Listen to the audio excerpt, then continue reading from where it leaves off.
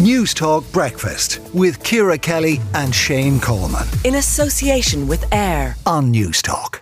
Let's talk about the cost of hotel rooms. Another busy weekend in Dublin, and the accusation yet again that Dublin hotels are gouging. €400 for a night stay is what you're expected to pay this weekend, because it's a busy weekend with the rugby and the boxing going on as well. Niall O'Callaghan is a local Killarney councilor. He's a hotelier as well.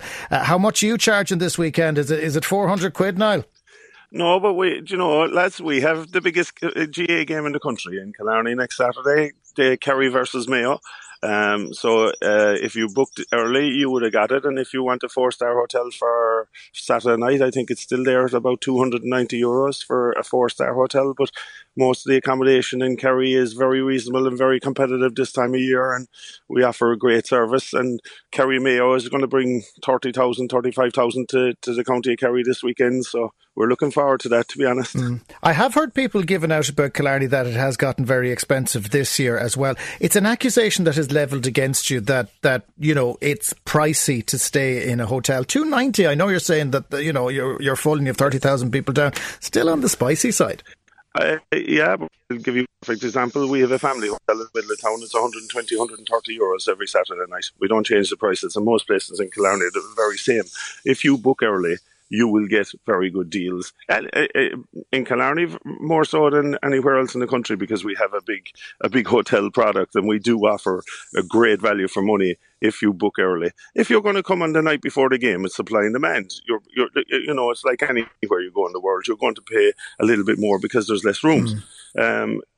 Speaking from a Dublin point of view, I don't tell people how to run their business here, but you'll be kind of the big games and the big sporting moments. You'd like it to be a little bit more competitive. But I think a lot of the times when people come out with these stories, you need to look at the big perspective here. I'm not backing the hotels up, by the way, in no shape or form before I say this. But if you think Dublin is a rent pressure zone, so that's taken a lot of the rooms out of the system. Okay, but can I tell you, if that is the approach that's being taken, your 9% VAT rate is toast.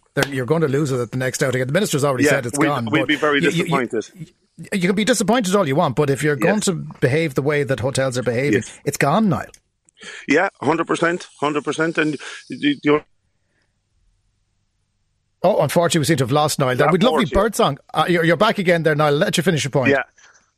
I think, you try to encourage people to understand that the 9% VAT rate is worth more to you than upping the prices on periodic events and sporting events or whatever else, that in the long run, it's better to be more competitive. We are competitive. Let's say, for example, in Killarney, when you say that to me, I don't actually believe you, and I would argue that point with you, because you can go for extremes and you can say, oh yeah, I saw a hotel in Killarney for 500. It might be a 5-star hotel, one of the best hotels in the world. Yeah, you're going to pay that. But if you want to come to my mother's hotel, it's 120. So there is competitive rates if you're talking a Killarney point of view. From the Dublin point of view, I'd be disappointed at times, yes. And it is a lot less competitive, I'll grant you that. Okay, Niall O'Callaghan, Killarney councillor and hotelier, thank you very much for joining us. The IHF have given us a statement as well, essentially saying there's less than 2% of rooms still available, which is why the only ones available are booking directly with hotels, trying to explain that cost. But that 9% VAT rate, Michael McGrath, there's no way he's going to give it to them again, Shane. No, I think you're absolutely right on that, Jonathan. Newstalk Breakfast with Ciara Kelly and Shane Coleman. In association with AIR. Weekday mornings at 7 on Newstalk.